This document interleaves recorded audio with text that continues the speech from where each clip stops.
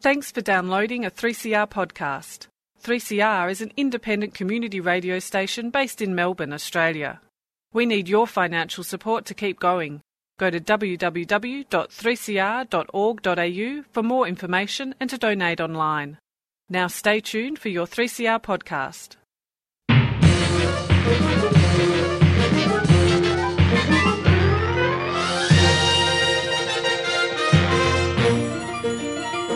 Hello and welcome to Lost in Science for another week. This is 30 minutes of science ready to go. Some of, well, what I reckon is going to be some pretty interesting science for you to listen to this week.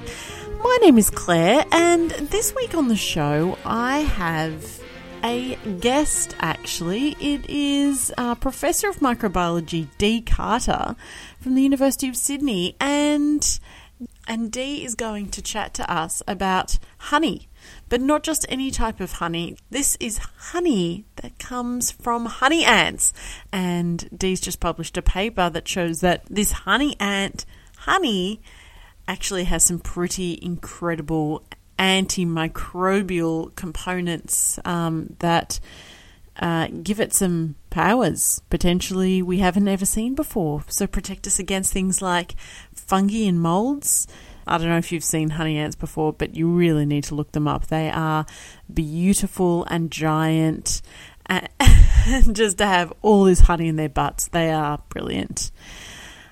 And Stu, what do you have for us on the show today?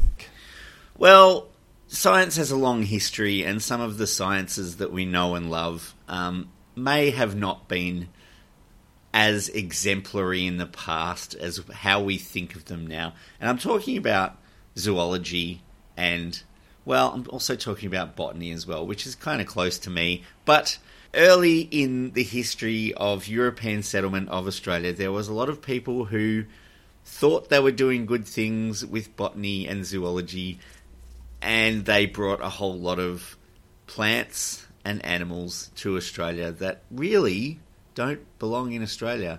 They did think they were doing the right thing. They also didn't really know what they were doing at all.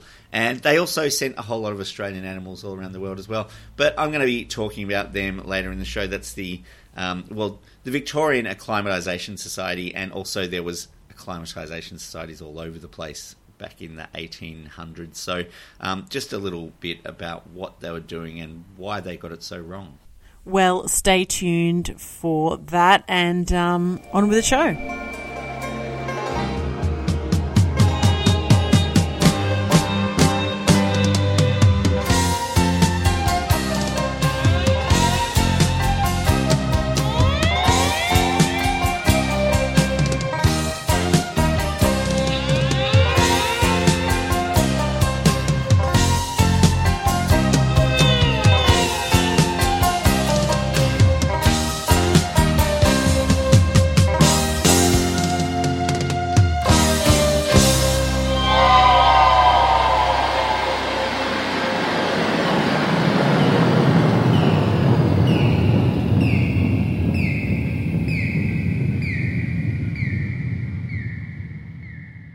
Did you know that honey has potent antimicrobial activity?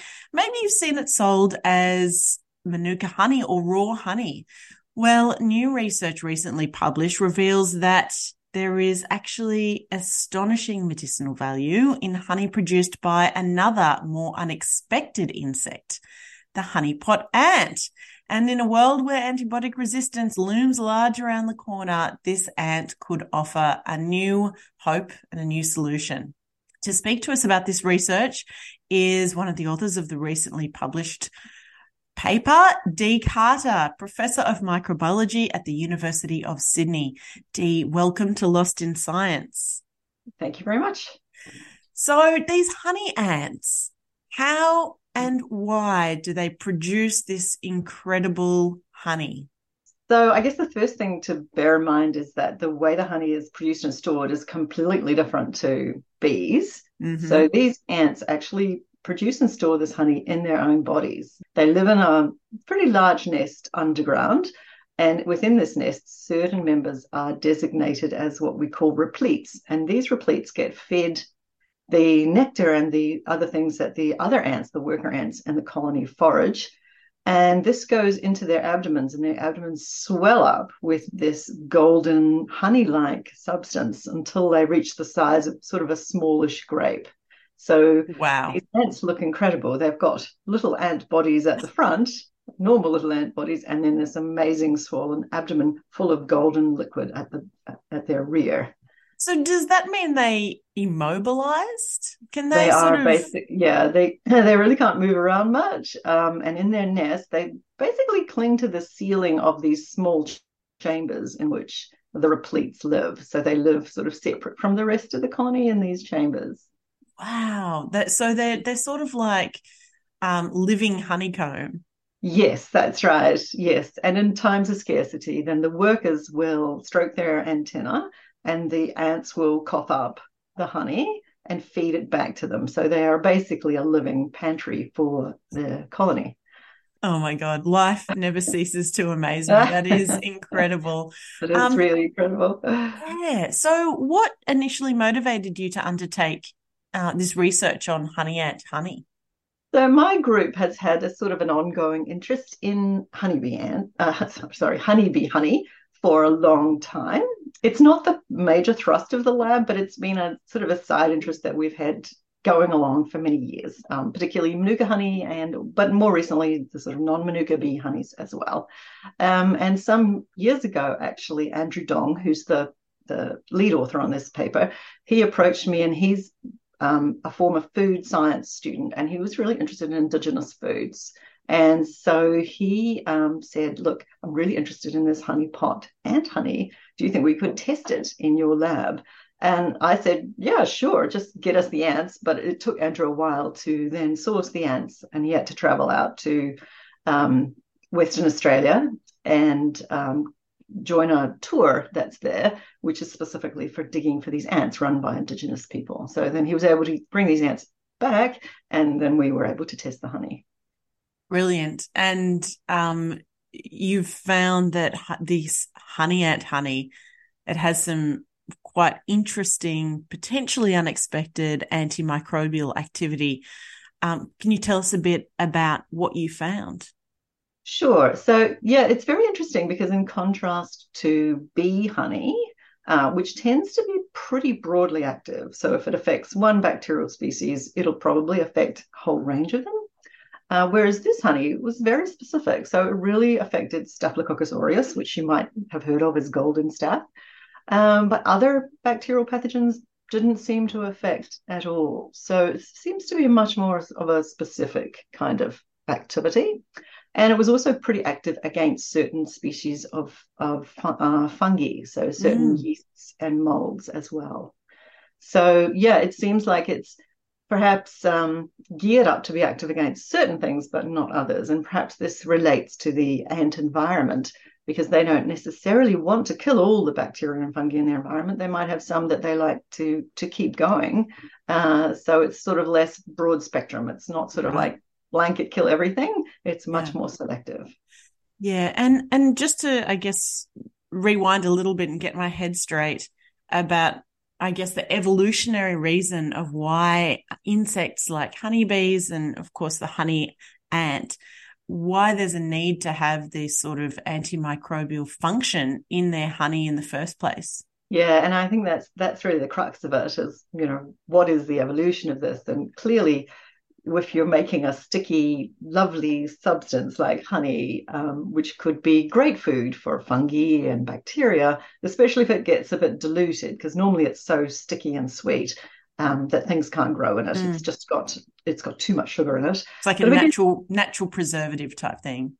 Yeah, that's right. But if it gets a bit diluted and gets spread around the colony, you can imagine that it could easily be overrun by particularly fast-growing molds that might really damage the nest and also potentially infect the ants or bees. So I think evolution has come up with this system, but perhaps evolution also, in the case of the ants, has also come up with a way of making sure that it can kill certain fungi and bacteria, but not everything, just so that it's not necessarily killing off everything in the environment. As a microbiologist, you're looking at, I guess, what is contained within the honey that is the actual sort of like quantifiable antimicrobial component. What did you come up with? Yeah, so it looks to us like it's a different mechanism of activity to bee honey. So bee honey, we know quite a bit about what causes the activity there. But this didn't seem to be the same. It didn't have the same properties that we would expect from the particular antimicrobials that we would see in bee honey. And in particular, what we found was when we heated it, the activity was largely lost. So we think it's probably something like a protein or a peptide, potentially derived from the ant itself. So in bee honey, a lot of the activity comes from the nectar that the bees forage on. Certain things also can come from the bee, but we think in the ant honey, it's most likely to be coming from the ant. But we don't know for sure, so we haven't done the tests yet, and we haven't been able, because we just don't have much of this honey, to actually do any sort of refined chemical tests to try and extract out what might be active. But we're hoping that we might be able to do that in the future.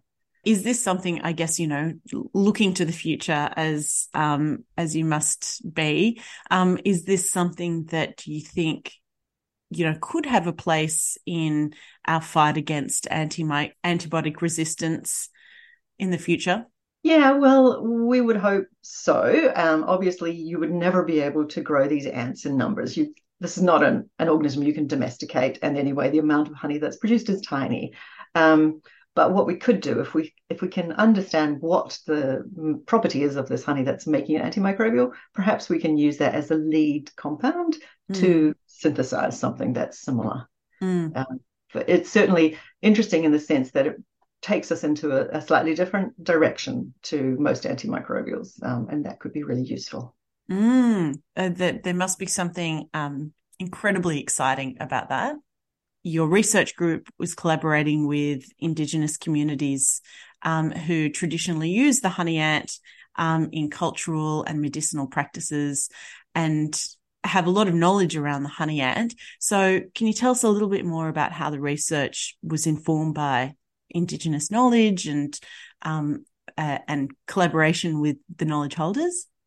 Yeah, so the reason Andrew was interested in the honeypot ant honey was that there was evidence that Indigenous people had been using it in terms of for sore throats and infections and cuts and grazes as well. So it did seem that, in fact, it was being used already by the Indigenous people. Now, clearly, they dig for these ants, and a lot of the pleasure that they derive from them is simply because it tastes good, and it is actually, I haven't tasted it myself, but everybody who has says it's very nice. It's not quite as sweet as honey. It's a bit more tart. But it's also very culturally significant. So digging for the ants is something that people do in groups, and it's sort of a really pleasant way to spend the day, just digging for them, finding them. But they're also very aware of the sustainability of it. So they don't dig up entire nests. They just take a few ants at a time and then put it back together as best they can to make sure that it's sustainable and it's still there for future generations. So you mentioned a little bit about future research. What are the next steps for this research for you sort of going forward? So that really will depend on being able to source more ants if we can. We have been offered some more from other Indigenous groups, so we might end up with enough that would allow us then to give some honey to chemists, and they could help us determine exactly what is the magic active ingredient in that honey. It's incredibly fascinating research to think about these replete ants, potentially having life-changing consequences for humans in the future. Dee Carter, thank you so much for joining us today and talking about the little ant that could, hold the power to combat some big bugs. So best of luck with the future of the research, and I'm looking forward to hearing more. Thank you. It's really a pleasure to have this opportunity to talk about it.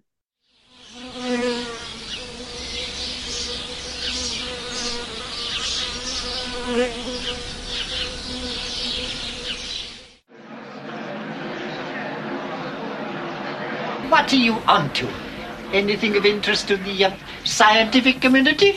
Together, you and I are going to make the greatest single contribution to science since the creation of fire. It's a big scientific experiment. What do I know? Across Australia on the Community Radio Network, you're listening to Lost in Science. Now, I know you have young children, Chris. Yes, that's true. Have you taken them to the zoo? Of course. Yeah. It's like a standby thing to entertain small children or to entertain the parents, particularly while babies are too young to appreciate anything in the world. You see a lot of parents just wheeling prams around the zoo. I mean, it's a nice walk as well. Certainly, yeah. Certainly, the local zoo here is, it's actually a zoological garden, if we're going to be technical about that. So you do get to walk around and look at the gardens as well. No, I know my son used to love it. He's quite old now, so whether he's been to the zoo lately, probably not, I think. But I've got to say, the zoo now is an improvement on what it was like. Even when I was a kid, it was pretty grim in some places. There was literal monkey cages and things like that I still vaguely remember. Yeah. And when I was very little, it was only relatively recently they'd stopped doing things like elephant rides at the zoo and things like that. Really? But yeah. It was a big deal when they stopped doing them, apparently. Yeah, if you go to the Melbourne Zoo, I think one of the things that people, I think, makes an impression on people is they have one of the old cages there on display to show you how small they were and how much it compares with current zoos. Yeah, and it's always kind of shocking. Yeah, and concrete floors and bars and the whole bit, yeah. But look, the zoos mostly these days attempt to recreate habitats similar to the natural environment where the animals that they house actually came from. So they try and, sort of give them a bit of their natural habitat in the zoo. And obviously zoos are involved in contributing to conservation efforts, trying to keep species safe from extinction. But if you look back on the history of zoology and the zoological organisations in Australia early on in European settlement, they did some pretty questionable things, and where the zoos came from, it's probably worth diving into this. So as soon as Europeans arrived in Australia, they basically brought in exotic plant and animal species that did not naturally occur in Australia. And Australia is home to many species of animal that basically still exist because they were isolated from other species of animals in other parts of the world. I mean, the fact that... Oh, right. The fact that, our extinction since European settlement is pretty poor, and it's partly because the animals in Australia didn't know how to cope with other animals coming in, that they didn't know how to react to them or run away from them or, hide from them or whatever.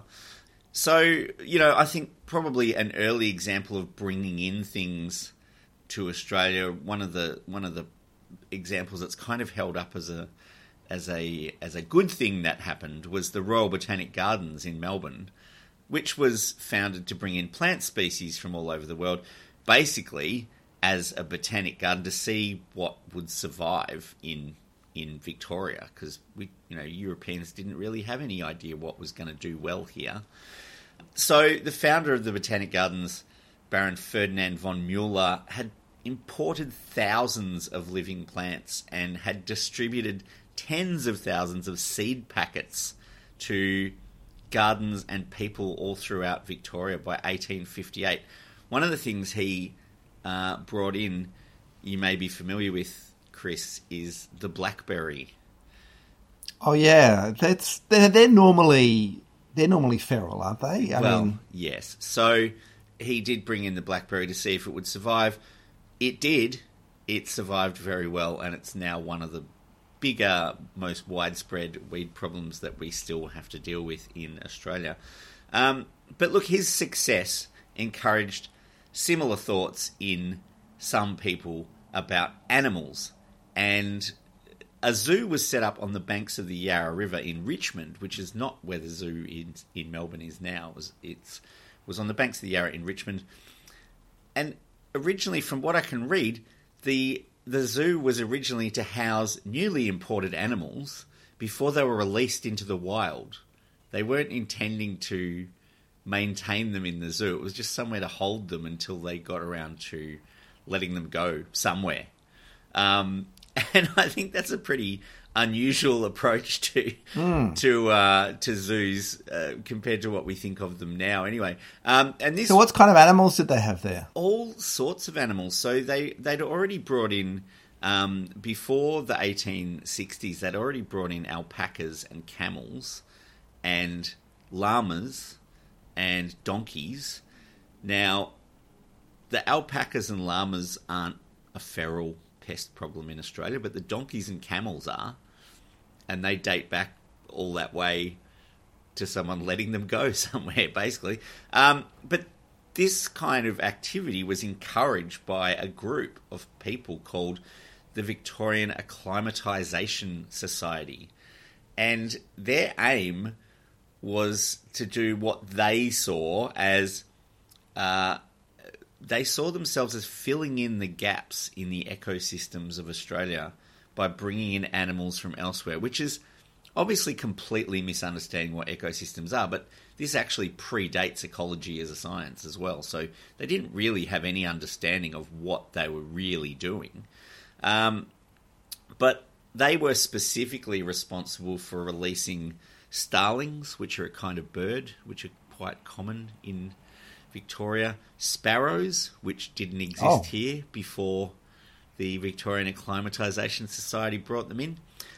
They brought in European carp, which they released into the river systems, and they cause huge problems in our river systems.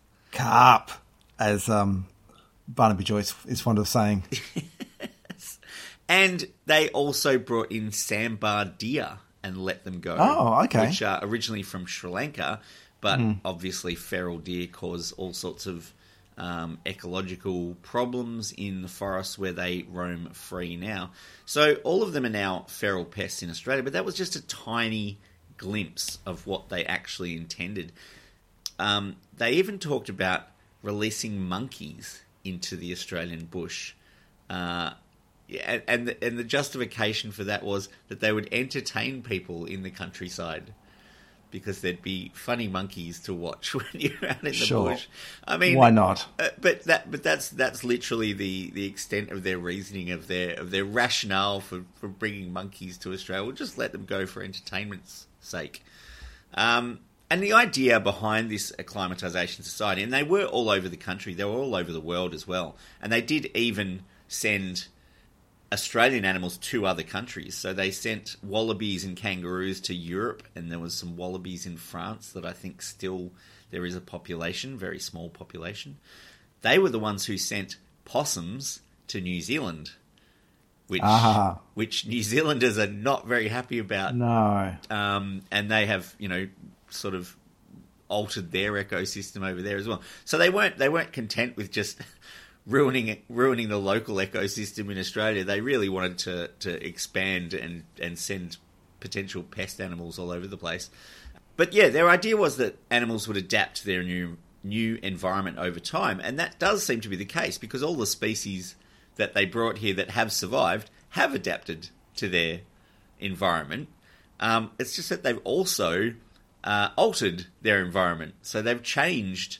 Animals. There's complex relationships between animals and plants, and animals and each other, and all sorts of things. Which is, the basis of the ecosystem is the interaction of all these parts. If you bring in a new part, it's going to completely alter the ecology of the area, and that is what they've done. I mean, rabbits are probably the most famous example, but and they were again imported on purpose. They were not an accidental importation. But while they've been doing that, they've in many cases reduced the extent of animals that were here in Australia before they arrived. So they've greatly increased the rate of extinction, of Australian species. Now, one good thing, I guess, is that the Victorian Acclimatisation Society was only really active for 11 years, between 1861 and 1872, where they kind of morphed into being the Victorian Zoological Society, who then established the Royal Melbourne Zoological Gardens, and that is the zoo that we know in Melbourne. That's still there in Melbourne, but they obviously changed their approach to exotic animal species and weren't just importing them to let them roam free in the countryside, and they're obviously a lot more focused on preservation than on alteration of the environment, which is what they seem to have been focused on originally. But I think it's an interesting idea that these kind of organisations, which seem to have been, claimed to have been some sort of scientific basis for what they were doing, but really they just did a lot of damage by working really hard for a short period of time and not actually knowing what they were doing.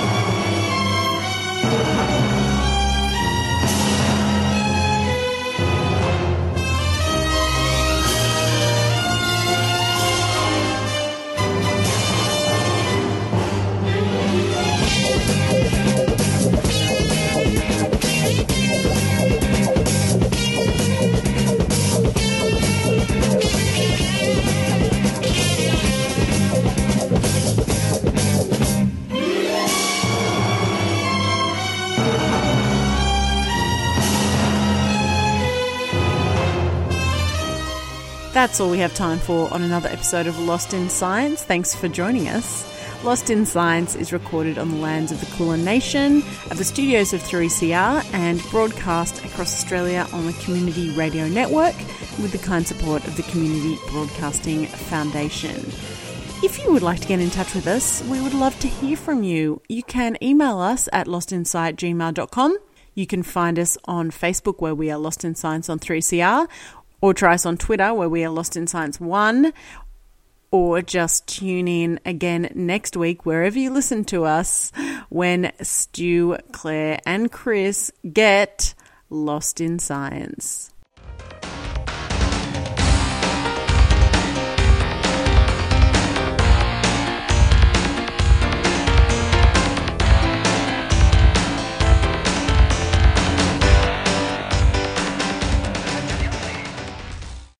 Thanks for listening to a 3CR podcast. 3CR is an independent community radio station based in Melbourne, Australia. We need your financial support to keep going. Go to www.3cr.org.au for more information and to donate online.